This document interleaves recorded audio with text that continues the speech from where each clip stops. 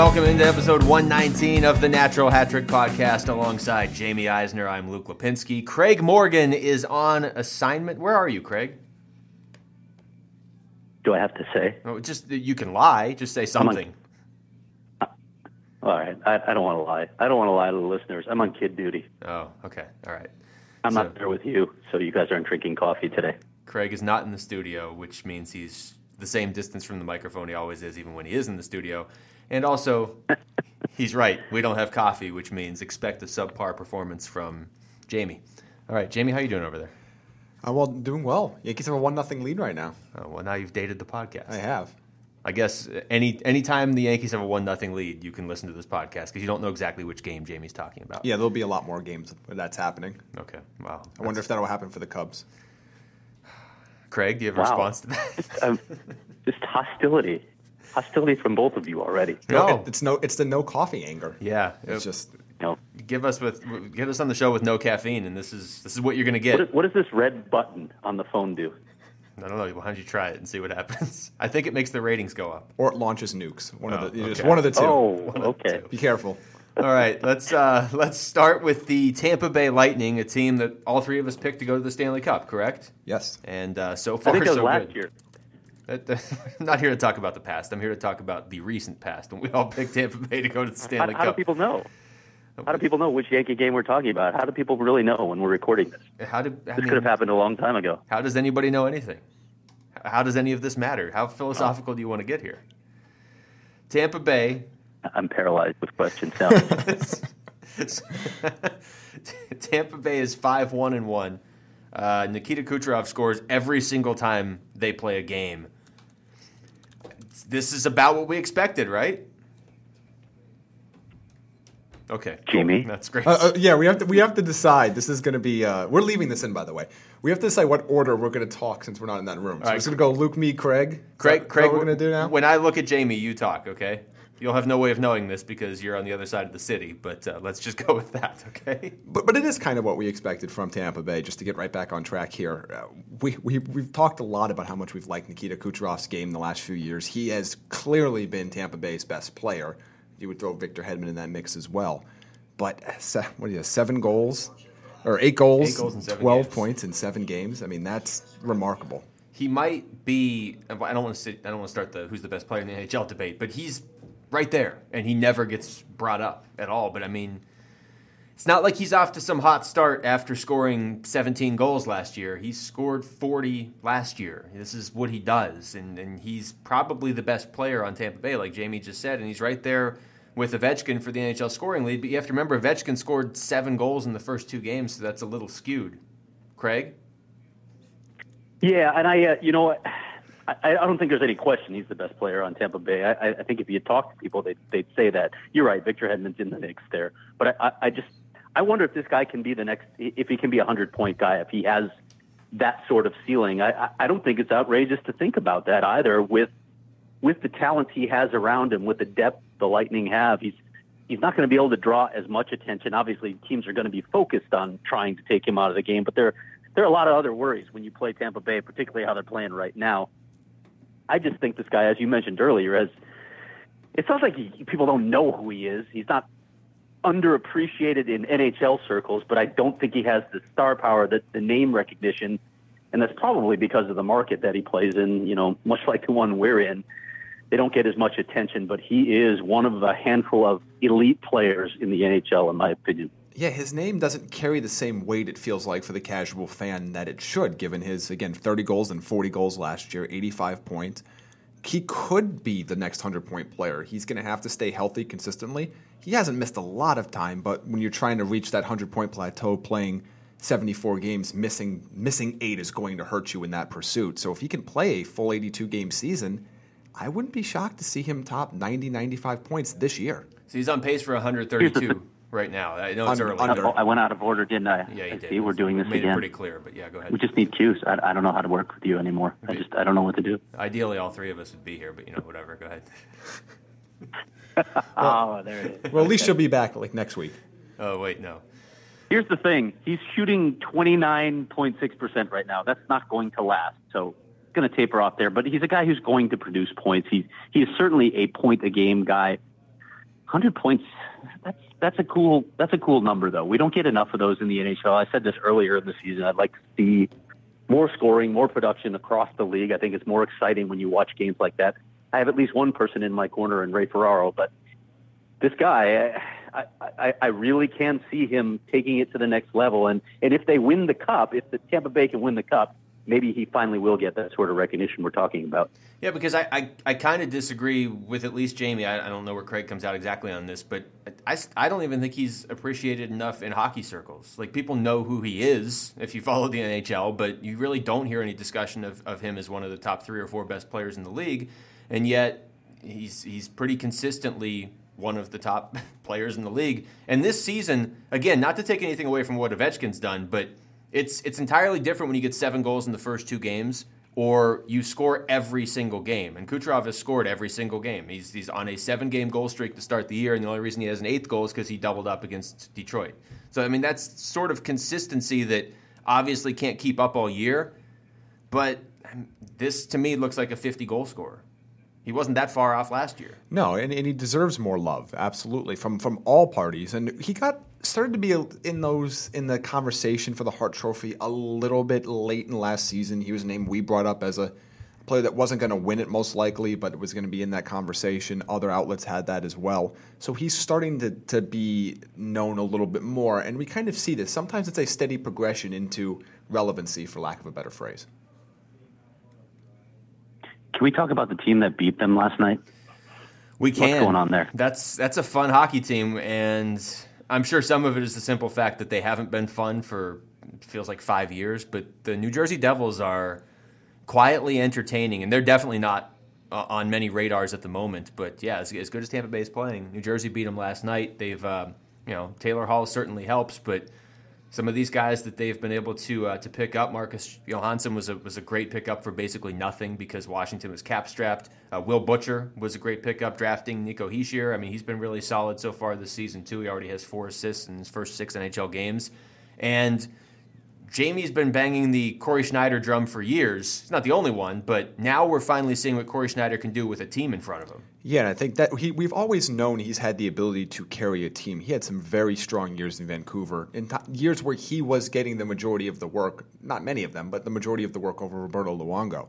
But if you would have told me the 2 leading point scorers on the Devils 6 games into the season were going to be Jesper Bratt and Will Butcher, I wouldn't have believed it. And they look every good as their statistical line says they've been. Yeah. Yeah, I know. And Will Butcher, we talked about this a while back on the podcast, how there's so much hype around college free agents, right? And there's always so much, Jimmy Vesey being one of the classic examples. Oh, this guy's going to come in, he's going to be a top 6 player, he's going to be a top line player, he's going to produce. And more often than not, it doesn't seem like they live up to the hype, but there was considerable interest in this guy in the offseason, and he's got 9 assists right now. He hasn't scored yet. I don't think that really matters. When you watch the way they play and when you watch the way the puck funnels through him, he's generating offense for that team at an amazing rate right now. I have no idea if it will keep up, but this is a guy that really wasn't in the conversation for the Calder Trophy all that much, and he's certainly there now. He's on pace for 123 assists. I'm just going to keep doing the he's on pace for math. That'll help. You take the under? Okay, well, 9 assists in 6 games. But the bigger deal, and this really stood out to me last year when we did the previews and we were going through each of the teams and we got to New Jersey and we realized they didn't even have a full roster of NHL defensemen. And they really weren't able to improve that much from last year to this year until they added Will Butcher. And it doesn't matter how many assists. I mean, look, it does. I mean, if he can get 50 or 60 points this season, that would be fantastic. But it's the simple fact that they now have somebody on their blue line that they can actually depend on, and you start to see this team coming together. Do we think that they can keep this going to the point where they can stay in playoff contention through March and April? I don't. I still have massive concerns about that blue line, even with Butcher there. I do like their goaltending. I do like some of their young guys, but I still look at that roster and think, who's going to carry that team in the forward group? Who's going to carry that team on defense long enough when Butcher's not on the ice, if he doesn't begin to struggle at some point? I just can't think you can rely on a goalie alone. I still think they're a couple years away. And relying on rookies too, right? You're relying on rookies to produce throughout a season. That can't last. I mean, it can obviously, but I don't think it will. And at some point, these guys are probably going to slow down a little bit. On the flip side, though, you know what? At some point, at least we assume Travis Zajak's going to come back into this lineup too, and that'll certainly help their center position. But I still, like Jamie, I do have concerns with the blue line. I still have concerns with the center position. Nico Hischier eventually could be a guy that will really help them there, but probably not ready to be that guy yet. So I still look at this as a team that's developing, but boy, there are some really positive signs from them right now. All right, let's slide over to the Western Conference here, and let's look at Vegas. Everybody thought it was kind of cute that they went out and beat Dallas in their first game, and then they got the win over the Coyotes in overtime, and then they had that home game, the first ever home game. We talked about it a lot last week. They go out and they look great against the Coyotes, so they become, the first ever expansion team to start 3-0. But they haven't really let up. They lost to Detroit, but then they beat Boston and Buffalo. So they're now 5-1. This is really uncharted territory for a brand new team. And I know this was a talking point last year that the expansion draft was set up in such a way where they could put together a pretty competitive team. And yet, once the expansion draft was actually completed, I don't know that anybody really thought they were going to be that good this year. I know it's still early, but we're halfway through October and they've lost once. This is they're going to get some tests coming up with St. Louis and Chicago, but this has to be going better than even Bill Foley expected. Oh, it absolutely is going better than I think anybody expected. And they can maybe internally say, oh, yeah, we knew we were going to be a competitive team. I highly doubt if, you gave them truth serum, they would have said, yeah, we're going to win 5 of our first 6, and a couple of them in dominating fashion. James Neal's the real deal. He can score a ton of goals. We knew that already. His value at the trade deadline is going to really help Vegas. Fleury's been good. We knew that already. But at some point here, they're going to come back down to earth. And I don't really have I don't have the thought that this is going to be a team that's going to stick around for a while. I mean, their second best forward right now is David Perron? Yeah, pretty much. So at some point, they're going to come back down to earth. But it's been a great story, and it's excellent for them. Getting off to a good start might actually be more important for them this season than a good finish as you're trying to build a fan base, as you're new in the market. Generating early excitement is going to be helpful. Yeah, and as we mentioned last week, with all that, all the emotions in that building from launching and the shootings up there, I really feel like a bond has developed between that team and the city. It's always good to be the first one, right? The first team in a market, because you're special. You mean something. You've sort of broken the ice. No pun intended, but you've broken the ice on bringing pro sports to a city, and then with what that city has endured recently, to have Vegas get off to this start, it's a really good way to capture a fan base quickly before any other teams move into the market and try and steal some of your market share. Can we isolate that clip of Craig saying "you're special, you mean something," and then that way we can just play it anytime Jamie or I are feeling down when the show begins? Just Craig. Now you're really creeping me out. No, okay.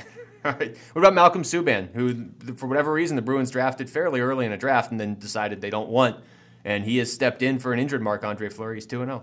Yeah, he's been strong in his 2 games. We'll see how ready he is for the NHL, and he is the goalie of the future, how long that future ends up being with Marc-Andre Fleury there. But you want to see him have a little bit of success early on, and he has. Again, it's 2 games. I try not to. It's such a small sample size. It's tough to have accurate analysis of where he is in his development. But it's better that he's having some success early on than not, obviously.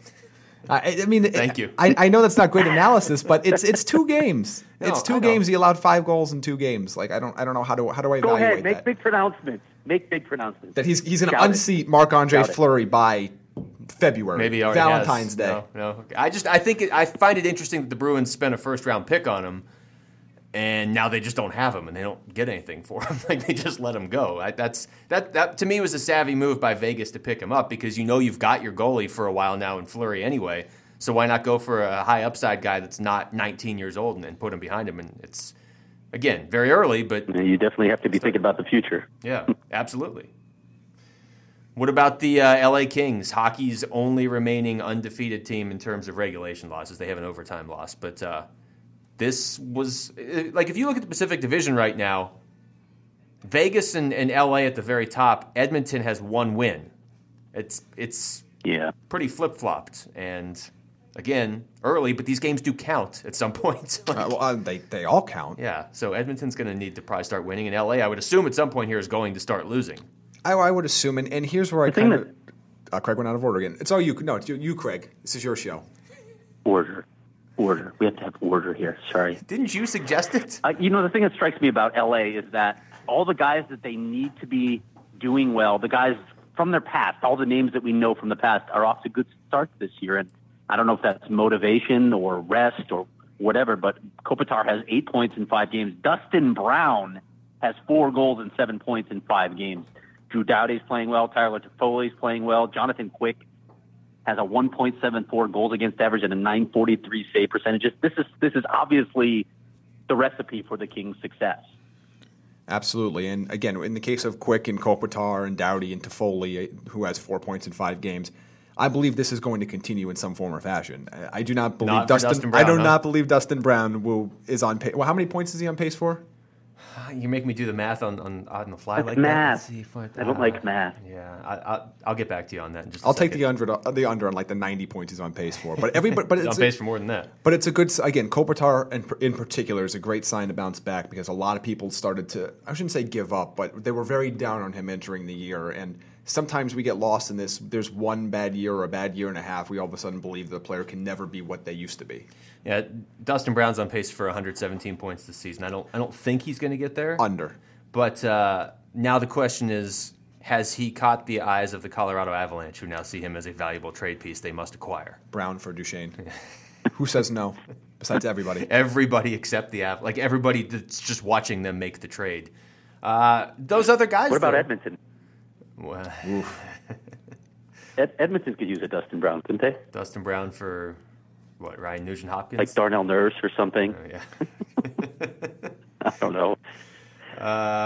We'll get to them in a minute. If LA is really going to be hanging around, though, and I'm with Jamie, like Dustin Brown, this is not sustainable, but Anze Kopitar is not done by any means. He just had a bad year. That happens. And Jonathan Quick is still a great goalie. If some of these other guys like Tyler Toffoli or Tanner Pearson, like Tanner Pearson hasn't done anything yet, if some of these guys can step up and this team is a legitimate playoff contender, that makes the race for a playoff spot in the West that much tighter. Because as much as we were all able to name teams at the start of the year that we thought missed the playoffs last year but could make it this year, it's really tough to find teams that are going to drop out. None of us had the Kings making the playoffs, so that would make it even much more complicated. Yeah, especially if with Dallas thrown in too, all of us expecting the Stars to make it as well. Then you start wondering which 2 teams are you removing from the mix? Yeah, absolutely. Especially when, again, you're looking at a team like Edmonton, who we talked about in this Edmonton versus Toronto conversation we've had multiple times in the offseason about the flaws the Oilers have. Just take a look at the way they've played this year, and shockingly, Connor McDavid is very good. Nobody else on that team is except Draisaitl, and he's hurt. Yeah, I don't have anything against Edmonton. I do wonder, though, like they don't have much flexibility to add pieces. So a guy like Jesse Puljujarvi, they need him to develop rapidly into a player that plays NHL games and contributes because we talked about this at length in the offseason. You have to pay Connor McDavid whatever he wants. He's a once-in-a-lifetime generational talent. You have to do it. And that's fine. We all thought maybe they did that a little out of order because Leon Draisaitl they had to pay this summer. Connor McDavid they didn't have to pay till next summer. And it's not to say they should wait till next summer. It's just get the Draisaitl deal done first so that McDavid's deal doesn't influence it. And as it turns out, now they have, $21 million tied up in 2 players. And that's fine if you are the Blackhawks. It hasn't even been fine for the Blackhawks, but at least there you have a history of finding young players that are making the league minimum that can step in and contribute. Edmonton doesn't have that history, and I do wonder if they're going to struggle in terms of actually winning cups with Connor McDavid here for a while through no fault of his own. I think so. Until you have those pieces around him, and again, I don't know how many times we can bang this drum, but when you trade away guys like Taylor Hall and Jordan Eberle, and you don't get fair return for those players, you're just downgrading your team with each of these moves. Now, you may think that there's some problems with the players that you had, or you need to address a certain area, but to me, trades are always they have to be evaluated by who gets the better player, not fit so much. And those are two high-end offensive talents that you gave away. Fine, you have a defenseman that you've added, and I don't know what the heck you've added. He can't skate. He doesn't seem like a fit. And everyone could have seen that from the start. When you have the past situation that you just talked about, too, I don't know what they're going to be able to do down the road. And that could be a really big storyline for this team in a couple seasons when everybody sort of comes to the realization that, wow, you can't just ride a generational talent and a good sidekick to Stanley Cups. I just think about the heat that Sidney Crosby took in Pittsburgh for a number of years, and they had won a cup. And he had much more talent around him than Connor McDavid has right now. And look, guys can develop. They could add somebody, but they really can't. They're not going to be in a position to draft really high-end prospects unless they make some sort of trade for a high. I mean, they're in a tough spot in the sense that this is kind of what you have. You just need to develop what you have now and maybe get some of these contracts off the books, but that's easier said than done. Like to start this season, McDavid had that hat trick on opening night against Calgary, and they ended up winning that game 3-0, and everything looked great for the Oilers, right? You beat your Alberta rivals, you do it the perfect way. McDavid has every goal in the game, and all of a sudden you're 1-0. Since then, they've lost to Vancouver, Winnipeg, Ottawa, Carolina. McDavid doesn't have a goal in any of those games, and none of those teams are really that good. Like, they're okay, but it's not like they've played Chicago and Tampa over and over again. The weird thing to me is they're still a good possession team if you look at those numbers. If you know, at least when you look at the shots for and shots against, that obviously correlates to possession. They're out shooting teams. So you're thinking when you look at that, and again, that's a small sample size, so maybe that'll start to skew the other direction.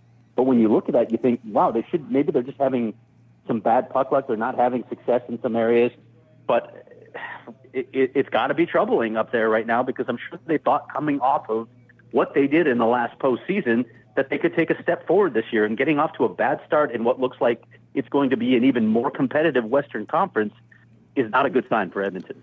Yeah, and they're in the real weird spot where they have the envy of the league. They have two young, offensively gifted centermen, but there are just so other few pieces around them that would be top-line caliber players. They don't have the decor that they need. Their goaltending has been spotty this year at best, and you wonder if Talbot is going to be a long-term answer there. I do wonder what the step forward would look like for Edmonton because Connor McDavid's already been so good. Leon Draisaitl's already been so good. Their window to improve is going to be small. They can only, again, we don't think Connor McDavid's going to be a 200-point player. He can only improve so much himself. The question is are there enough players around him that can improve, and are they the types of players that McDavid and Draisaitl themselves can improve around them? But ultimately, this is a very flawed team that has elite talent at the top, which is why they're a playoff team, but maybe not a cup contender yet. Well, and the other thing that's tough, too, is you can never predict injuries. Leon Draisaitl's hurt right now. And injuries are going to hurt any team when they come to a player that's that valuable. But with the Oilers, if you lose Draisaitl, you lose like 40% of your offense, it feels like. And right now, it feels like he's 40% and McDavid's the other 60%. And I just, I still think they're a playoff team this year. I still think that you get into a 7-game series with them, and if McDavid performs better in the playoffs this year than he did last year, it's not really a team you want to face. But you're right. You don't want to start the year. You don't want to dig yourself a hole when you are not a team that has proven in the past you can just flip the switch. Now, that might be the most salient point I've ever made, to the point where it just shut both of you off. What just happened here? I'm just so afraid to talk. I'm afraid Craig's going to talk over me. I'm not even sure Craig's still there. No. His phone was doing weird stuff. Craig, are you still there? That's not a good sign. Yeah. Oh, there okay. You are there. Okay. I'm getting through the darks that I'm folding right now. So. Oh, that's great. We don't want to interrupt your laundry. Can you just say something that rhymes with Edmonton so we can move on? There's nothing that rhymes with Edmonton. No, that was the point. All right. Other teams in the Western Conference. I knew that. Anybody stand out to you now that we're in the West? I guess we should probably talk about the fact that Chicago's lost one game.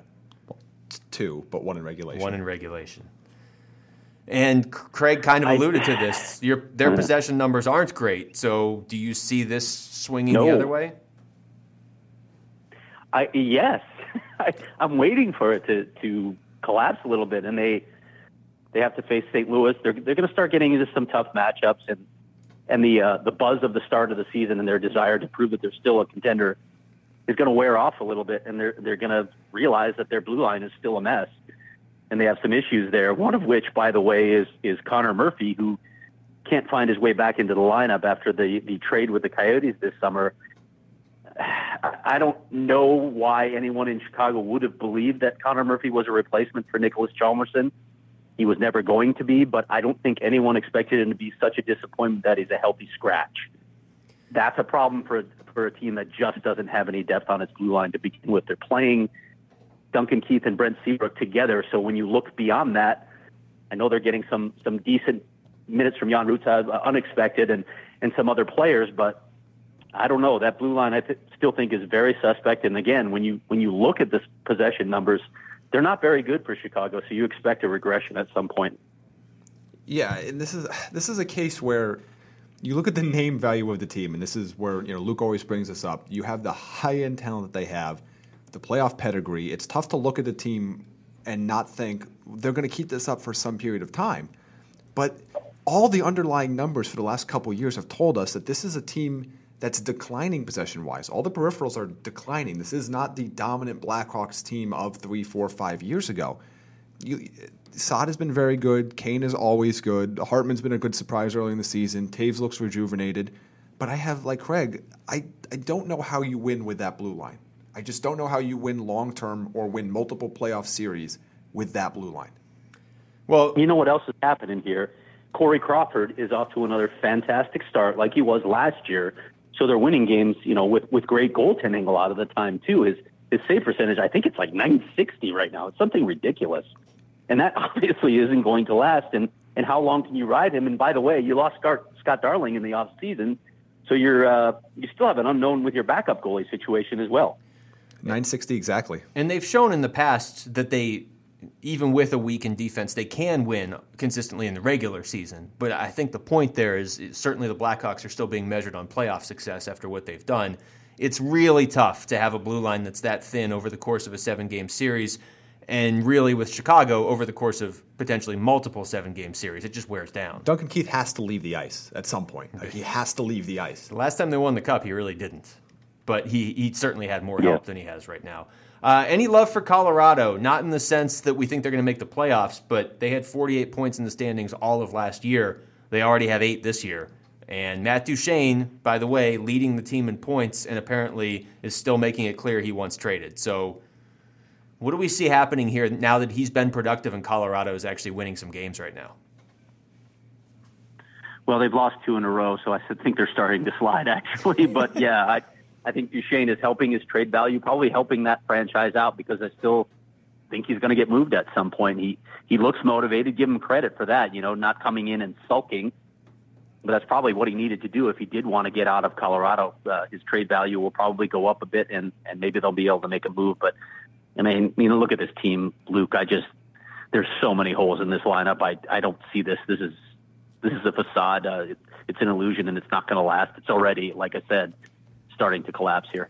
Yeah, I think of all the teams we've talked about, and maybe even more so than Vegas, the Avalanche, their start is the one you probably should take with the biggest grain of salt, just because the Kings have proven they can grind out wins in the past, and Chicago's is good, and we'll talk about some of the teams that are struggling right now in a second too. But Vegas, Vegas has won some games. They've looked decent. They've been riding the wave of some emotions. There's some unknown there, but with Colorado, this team isn't any different than they were last year, really.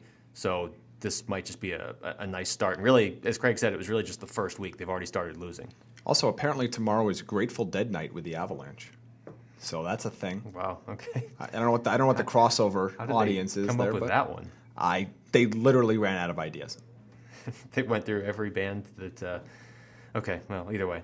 Wait. What exactly happens on Grateful Dead night? Let's find out. I'm definitely curious. Let's find out. So now that I click this ad, I'm going to get 1 million Avalanche ads for the rest of the time. Yeah. But let's Seriously, first 10,000 fans in the door get a tablet of acid as they walk through, and then you can drop and watch the game. That does make the Avalanche watchable. That's a good point. Okay, wow. So there's a special guest performance by a band called Shakedown Street. Okay. So a pregame concert. Every ticket includes... But not a concert from the Grateful Dead. No. Okay. Every ticket includes access to a live performance by Shakedown Street, commemorative ticket stub, oh boy, at the in-game redemption table, and... Wow. Are they're not wearing like tie-dye jerseys or anything? That looks like it's it. I guess they had a special jersey that they made. Is it like every color? of the rainbow. Yeah, because it says one tickets, shirt. including the jersey, are sold out. So Whatever they're doing it's working. But there's still tickets available if you want the commemorative ticket stub. Still available! Exclamation point. And to be fair, we don't have proof definitive that that's not where Craig Morgan is right now. We just know he's not in the studio. So he could be speeding up the highway to Colorado. Also, if you go to the very bottom of this page, they have the creepiest looking bear mascot thing of all. I'm sorry Craig can't be here to witness that. Can you describe, Luke, what the hell that is? No. Is that a koala? I don't know. It looks like a demented, World Cup mascot. That's kind of what it looks like. That's the best way I could describe it. I brought Colorado up to say nice things about them. It's what a bear would look like if you were listening to Grateful Dead on acid. Oh, well, maybe that's what they're going for. Use your imagination. Or actual acid. Let's Don't do drugs, kids. No, not a proud sponsor of the show. Let's talk about some of the teams that are struggling around the NHL. We'll stay in the West. As the time we record this, the Coyotes don't have a win yet. Adin Hill, to me, last night was probably one of the biggest bright spots of the season. I don't know how much more we'll see him this season. I kind of want to see more of him, to be honest. There are 3 bright spots in the Coyote season right now. Adin Hill is one of them. We agree? Yes. Okay. Hill, Clayton Keller, and death is inevitable. Jamie is Mr. Sunshine for today's show, in case you were wondering. Craig, what did you see out of Adin Hill last night? I saw a really good movement. I was impressed with him. He tracked the puck well. He talked about how last year in the AHL there was a real focus on tracking better and staying forward in his body, making sure he's set throughout his movements to make the save more quickly. And I saw that. What really stood out to me, and Dave Vest was giving me some grief for the way I worded this, but Adin Hill's legs really impressed me last night. He made a lot of excellent pad saves. That's one thing that sort of jumps out at me about his play last night. Who knows? It's one game, but you guys say you don't know how much time he's going to get up here. The way their goaltending situation is going right now, Antti Raanta did not skate again today, and Louis Domingue is not playing with a heck of a lot of confidence right now. He's giving up a lot of goals. If Adin Hill can play well for any kind of stretch, he might get a crack at being at least their backup goalie right now. He's somebody that you want to talk about a small sample size. He was great with the Winterhawks. He's been great really at every level, and we see him in limited time during training camp and during rookie camp even, and the rookie game, not this season but last season, he really stood out. It was him, Clayton Keller, and Jacob Chikrin were the 3 guys that really stood out, and certainly all 3 of them have been impressive up to this point. But last night was Adin Hill's first ever NHL game. 21 years old, you never know how a goalie is going to respond. Even if he's going to have a great career in front of him, you don't know how he's going to respond on the road against the Dallas team that can put the puck in the net. Dallas scored 5 minutes into the game, and he really settled down after that. He only gave up 1 more goal. The third goal was an empty netter. This is a very interesting storyline to me because I know they're high on him in terms of maybe being the goalie of the future, but you don't usually expect that future to be when your goalie is 21 or even 22 years old. Yeah, that's so young for a goaltender. So young.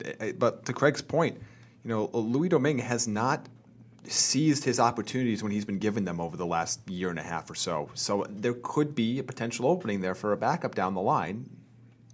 And right now for the starter. I mean, until we know when Antti Raanta comes back, Domingue's goals against average is over 4.5. And I understand the team in front of him is in transition and they're learning a new system and everything, so he's being exposed or left exposed a little bit. But there's been times in the past where Louis Domingue has stepped in when Mike Smith was here, and Domingue did everything you could ever ask, and he just hasn't been able to do that yet this season. So the door is open. I just don't know how wide it's open. Do you, Craig? I mean, is there potential here where we could see Adin Hill? It was 2 years ago that you're talking about with Louis Domingue. He hasn't done it the last couple seasons, and he's in the last year of his contract, guys. So, I think in a perfect world they would have hoped that Antti Raanta would be healthy, Louis Domingue would be their backup through this season, and they could give guys like Hill and Hunter Miska another year to develop, and then even find out what happens with Merrick when he graduates from Harvard. But it's the league. Things change. Things change all the time. I don't know if he's quite ready. One game is certainly not going to tell us that. But they don't have a lot of options right now. If Johnson's going to be out a while and been playing well, they probably have to go this route. And if he can show that he can do it at least in short spurts, maybe he's the guy that they turn to as their backup behind Antti Raanta when he comes back, because, again, Louis Domingue is just not getting the job done, and he hasn't been for a couple seasons here. If I set the over-under at games started this season for Adin Hill at 9, are we taking the over or the under? I know there's a lot that goes into that. Yeah, there's a lot of variables there. I mean, when does Raanta come back? That's one of the biggest questions. I don't know. It's impossible to say right now. He's day to day, but he's out over a week. And, John Chaika said yesterday or 2 days ago that it was a muscle strain. We don't know anything more than that at this point. And Rick Tocchet has even intimated that Antti Raanta may have shown up not in optimal shape to play this season. I don't know if that's true or not, but those things certainly concern you when you hear them. So I guess we just wait. We wait and see what happens here. I'm gonna guess on the over here, just because one of the big questions with Raanta coming into the season is, okay, you're the guy now. How many games can you play? Are you going to break down? Are you going to be able to have success throughout the season? We've had 2 different injuries, and we're 6 games in the season? Yeah. There's a very good chance that he only plays half the season. When you say the over, are we looking at that as a worst case scenario in the sense that you just didn't have enough Raanta and Domingue couldn't step in, or do you see a positive there that part of that's because Adin Hill played really well and established himself as the goalie of the future? I think it's going to be mostly because Ranta's going to miss periods of time. Okay. And then in that equation, if Adin Hill can show that he can consistently be the better goaltender than Louis Domingue has been, which, just to be quite frankly honest, is not that difficult right now, I think he will get more opportunities to start. Now, the thing with the Coyotes, like I said, as we record this, they don't have a win yet. And there's a few different ways to look at it. I mean, 4 of their losses were essentially 1-goal losses, but they've had games where they didn't look like the Boston game, especially in the second period. That was an interesting night because you could hear some of the frustration finally bubbling over for Rick Tocchet.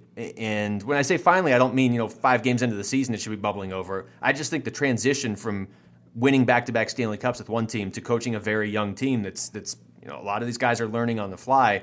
There's going to be some frustrating moments for the head coach, and we certainly saw that Saturday night after the game with Rick Tocchet. Yeah, that's got to be. You make a good point there too. Coming from a Stanley Cup champion to the team that is sitting at the bottom of the NHL standings right now has to be a pretty dramatic shift for a guy. And Rick Tocchet's an emotional guy anyway, as John Chaika said. He wears his heart on his sleeve, and I think we saw a little bit of that after the game. He's expressing frustration at his players' inability to grasp, this system for a full 60 minutes. They can play it in stretches, but then they fall out of it. And I think that is part of the evolutionary process. They have to learn a brand new system. They're still used to playing under Dave Tippett. All of this was to be expected to a certain degree. I don't think anybody thought they'd be winless at this point. That's not how anyone wants to start a season. But they've had some of those growing pains that you sort of expected to see. And when Rick Tocchet talked a couple days after that game, he sort of walked it back a little bit. John Chaika, I think, pointed out to him that some of their analytics are looking pretty good compared to last year. I think it was 19 out of 22 John Chaika told me had improved over last year. They're spending like a minute and a half more in the offensive zone. That means less defending. So those are positive signs, but there's a lot of process still to be played out here. Do we put anything any stock into the idea that 4 of these 6 losses have been of the 1-goal variety? Now, I know if you look, you're going to say, well, 2 of those are 2-goal losses, but for the purposes of coaching and evaluating whatever, an empty net goal, you're not really using that to evaluate your team. Craig, you've said this numerous times, and Dave Tippett used to say it all the time when he was here. Like, you're looking at that as a 1-goal loss. 4 of these 6 games have been 1-goal losses. Does that mean they're getting closer, or does that mean they're a young team that doesn't know how to finish a game yet? It's probably a combination of both. I mean, you've seen examples of both of those things where they've had leads and they've lost leads, or they just couldn't find a way to get back in the game last night, for instance. You're seeing so many different reasons why they lose, and that's part of the tough process of a young team and a team finding a new system as well, where it's going to be different guys that make mistakes that cost you on a given night. 2 of these games we're talking about are games where if Louis Domingue had made a couple more saves, they might have had a chance in those games. But then in other games, they're not capitalizing on their scoring chances. You're seeing, bad structure in the defensive zone like you did last night on a couple of those goals. It's just a number of different breakdowns. So again, it's part of the growth process, and it's going to be frustrating because it's almost like a dam that just starts springing leaks. You put a finger in one, and then another one pops open. Yeah, and I try not. We talk a lot about 1-goal wins and 1-goal losses, whether it's for good teams or bad teams, sustainability. But I think sometimes losing by 1 goal doesn't. I feel like sometimes that's used as they're close versus they weren't good enough to win that game. And I think sometimes in this case, I didn't feel most of these games that the Coyotes have been playing that they were the better team on the ice. Yeah, the Detroit one, they outplayed Detroit. Yes. That was and I guess Anaheim is the other one. Really, the opening night when they were up 4-1, that's a game you need to win. I know that they were beating Vegas in the first meeting until the final minute and a half of the game, but Vegas they weren't outplayed them. Yeah, they weren't the better team in that home opener. Now, Vegas wasn't dominant. I mean, a lot of times you aren't the better team and you win, and the Coyotes just haven't had that benefit yet. But I can point to 2 nights where it felt like they were the better team that night and don't have a win. So it's going to be something to keep an eye on. If you can get stability in net, because it's like Craig's saying, every night it feels like something different is the reason why they lose. Either they're not getting enough offense, or the defense is melting down, or the goaltending is letting in goals that shouldn't happen. If Aiden Hill or whoever can step in and stabilize things in net, then the wins will start to come. But you have to start there. Because now you can't go out there and score 4 goals and give up 5. I mean, that just sort of feels like the pattern they're on right now, except at the moment they're not getting even the 4 goals. I think people expected the Coyotes would start out of the gate slow, but what's kind of weird when you look around the league, like let's just say the Coyotes had won last night, here's the teams they would have jumped in the standings. Edmonton, who we already touched on, the Rangers and Montreal. Not teams that people expected to be at the very bottom of the standings, but both New York and Montreal, in addition to Edmonton, still only have 1 win. Montreal's blue line is so bad. That doesn't surprise me as much as the Rangers. As much as I think the Rangers have been living in this self-made fantasy for a long time of believing that they're a cup contender, and they're not. I still thought the Rangers were, one of those teams that's going to make the playoffs. So their struggle surprised me a lot more than Montreal's. Well, we know Jamie loves the Canadians and all that they're able to. They usually start out of the gate quickly. Yeah, usually you see them just have this offensive outburst right away, and everything's great, and we think, is this going to be the year? Are they going to score a ton of goals for Carey Price? And then this year they decided to just get to midseason form already and start scoring 1 goal a game. Yeah, even with Carey Price, there's really only so much you can do. By the way, goals for around the league it's still up there. I mean, it's still over 3. I'm just going to monitor this every week. It's at 3.08 goals per game, and as a reference point, last year was 2.77, that's a considerable jump. Also, I should throw this news out there, or maybe you already know by the time you heard this, but Tuukka Rask hurt at practice today for the Bruins. So we're talking about the value of having Malcolm Subban a little bit earlier in the show. This is probably a situation where the Bruins wouldn't mind having him as the backup, although Anton Khudobin's been fine for them so far. Steve Mason is off to a tremendous start for the Winnipeg Jets. I can't believe this didn't work. Ooh. I can't believe it. Who didn't know that Steve Mason wasn't the answer for the Winnipeg Jets? Who knew? Who could have known? Who could have known? Apparently not the Jets. Goals against average right there in that comfortable range of 5.98 per game. Is that bad? The silver lining for the Jets is Connor Hellebuyck, who's been their top goaltending prospect for a while, and a couple years ago looked really good, but then struggled to produce over the course of a full 82-game season. He has been good. In 4 games, he's 3-0 with a 2.11 goals against average. Steve Mason in 3 games is 0-3. So just goes back to what we said in the offseason. If you're the Jets and you have all this talent, why don't you just make the necessary move to get a goalie, and all of a sudden you should be in a better spot? Maybe they luck out and Hellebuyck just ends up being that guy, but Steve Mason is off to a Steve Mason-like start to the season. Yeah, that's what it feels like is happening here, is that Connor Hellebuyck is going to be their starter, and they're just going to have a really expensive backup who they never want to play. I don't know how they managed that. It was a poor move. What do the goals against averages look like in your beer league, Luke? They're not even that high. I mean, I would say most goalies keep it right around 5 or below. I mean, most adult league hockey games are about 5.4, 5.3 maybe, but you don't typically see. I'm sure there is. Like me calling it beer league? There's like 9 different. Yeah, we can call it beer league if you want. I don't drink beer before a game though. That's a horrible idea. Luke looks very offended right now. He looks very offended. I always look offended when we do this show. How dare you? How about the Calder race?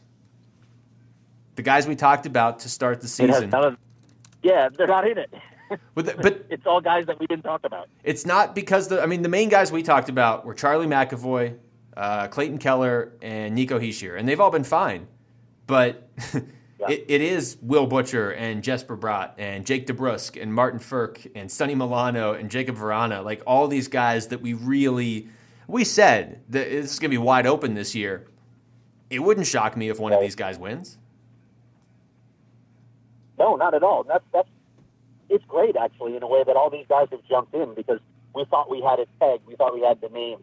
You go down a list of like 10 names and you thought, okay, it's going to be with these guys. And now you got brand new guys in the race. It's going to be one of the best Calder races I think we've seen in a really long time. Yeah, there are about 14 rookies right now that are at, over, or within 1 point of being a point-per-game player through the first part of the season, and 2 New Jersey Devils leading the points parade at the top. But it's exciting because we knew the last 2 years what we were looking at in terms of Rookie of the Year for the most part. I guess Artemi Panarin was maybe a little bit of a surprise when thinking about what he was doing in the preseason that year. But I'm excited. I like seeing all of this mix of first-year guys that have been first-year guys like coming out of the draft, and then guys that have been seasoned a little bit more. This is kind of exciting. I don't know who the favorite would be right now, but I also don't see any obvious choice that's been putting up a point per game right now that you say, no, they won't be in the race at the very end. So if I said you can have the 3 guys that we and most people talked about heading into the season, you can have Hischier and Keller and McAvoy, or you can have the field. You would take the field at this point? I think I'd still probably take those 3 guys. I think I might take the field at this point. Really? Okay. I do think McAvoy, though, could push through, but I think I'm going to take the field. Craig? Yeah, I think I'd take the field at this point too. It's I just so when early. you look at Boston and Arizona, a lot of a rookie's success is going to be tied to his team's success, and the Coyotes are obviously off to a poor start, and I'm not sure if Boston is anything more than a mediocre team. Now that might mean more opportunity for these guys, but it still matters who you're surrounded with and how much attention you're facing because of the guys around you and what teams see in you. So maybe it is time to look at the rest of the field and think that somebody else might break through here. It's also, to me, when you see all these guys doing what they're doing, and again, it's not going to last. We're not going to have all these point-per-game rookies, but it's just further indication of where the league is going. It just keeps getting younger and faster, and because it has to get cheaper because of the salary cap just continuing to flatline. So you get more and more opportunities for guys like this, and I guess when you have a larger body of players, you're going to have more guys who can excel. Yeah, it's worth pointing out that not only are these guys all extremely young, but they're also scoring goals and putting points past the opposing goalie because they're also facing younger, more inexperienced players. So it is kind of feeding into itself. But I would just point out, Will Butcher, as we said, leads the rookie scoring race right now with 9 points, and Jesper Bratt is right there with 6.